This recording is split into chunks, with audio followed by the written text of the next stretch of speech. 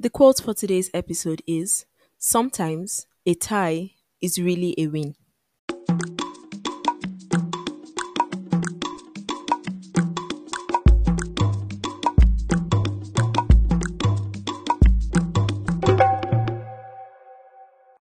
Hey, hey, hey! Welcome to the Bedtime Daily podcast, where I talk about topics ranging from self care to chit chats about just life in general. I'm your host, Asma Mohammed. And if you remember, a few episodes back, I told you guys about a book I was reading titled Life is a Four-Letter Word by David A. Levy and Kristen Carlson. I told you it was a compilation of lessons in different chapters. I'm reading mine from Scribd, and you could get it there as well. It's available as an audiobook too, by the way, which I think is really cool. So just sign up for Scribd. Hey, here's an idea. You could use my referral link to sign up so that I could also benefit from it. It's right in the episode description box.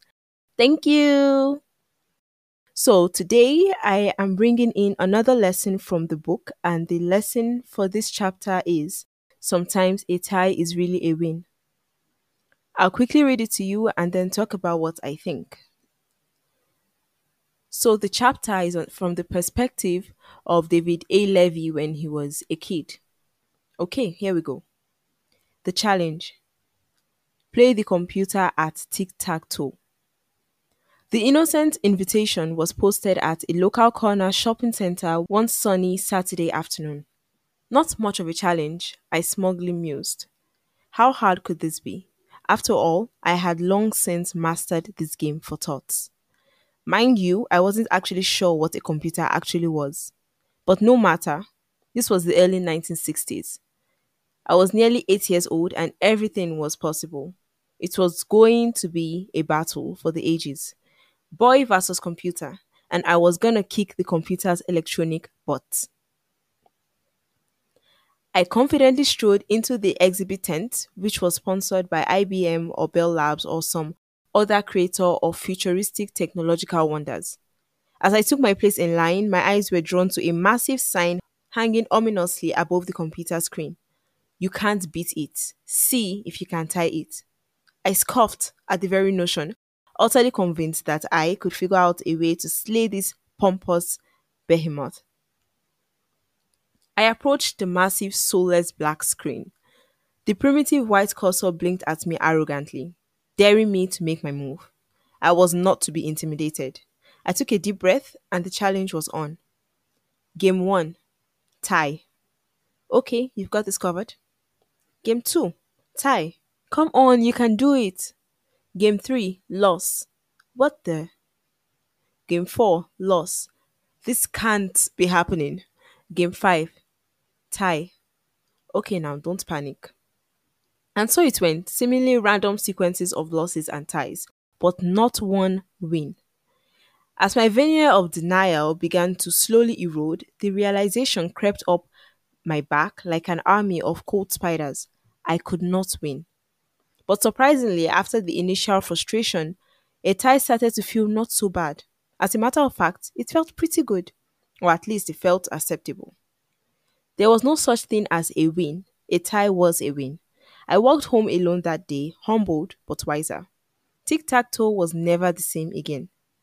But this was more than just a game of tic tac toe.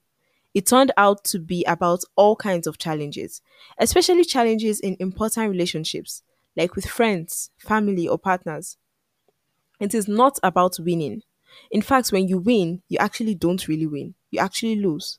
And when they win, they don't really win, they actually lose. The best outcome is a tie. If you can both walk away equally satisfied or even equally dissatisfied, that's the real challenge and the real win. Life lesson: sometimes a tie is really a win. The end of that chapter, not the book. You should go read the entire book. All right, so after reading that, the first lesson that came to mind for me, of course, was the one the closing paragraph highlights, the one about relationships. Many times in an argument or conflict, we often just want to win. And if it's a minor dispute about something irrelevant that can be laughed about, perhaps there's no harm in that. But when that's not the case, when the stakes are high, Wanting to win is honestly setting you up for a bigger loss at the end of the day.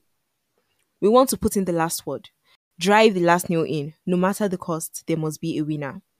And so sometimes, in the heat of the argument, we end up saying something hurtful to the other person. Why? Is it because there is no greater win than the one that cuts deep?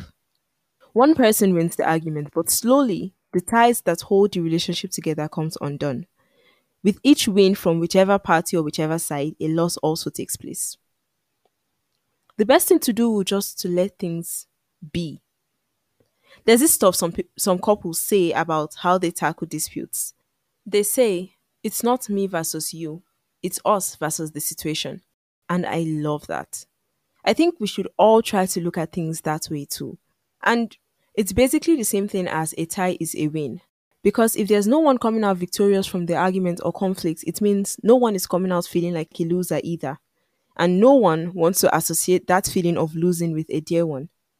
It erodes down to resentment. It opens the door for unhealthy competition between two people, which is not a feeling that should be in any relationship at all, romantic or otherwise. Now, the second lesson I thought of after reading the passage was this, and you might think it's too far fetched, but hear me out. Sometimes we find ourselves in impossible situations. Things have gone completely out of our control, and there is sincerely nothing that we can do about it. But because we are scared to feel like losers, we keep pushing, wasting time in the process, giving our all into something that can't be won. If there's no way forward, sometimes it's okay to go back and take another direction. You didn't win, but you didn't lose either. The situation was just out of your control. No need to beat yourself up about it. As long as you know in your heart of hearts that you did everything and you persevered up to that point, just think of it as a tie. And you should feel good knowing that you put in your best and this doesn't take away from how good you are, regardless. We need to recognize when to step away and put our energy someplace else.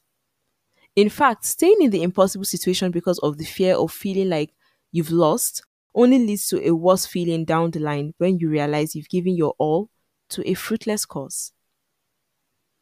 So, my hope and prayer for us, for me and you today, is that we are able to recognize what isn't worth it and that we have the strength to walk away from it. Okay, guys, what did you think while listening to the chapter?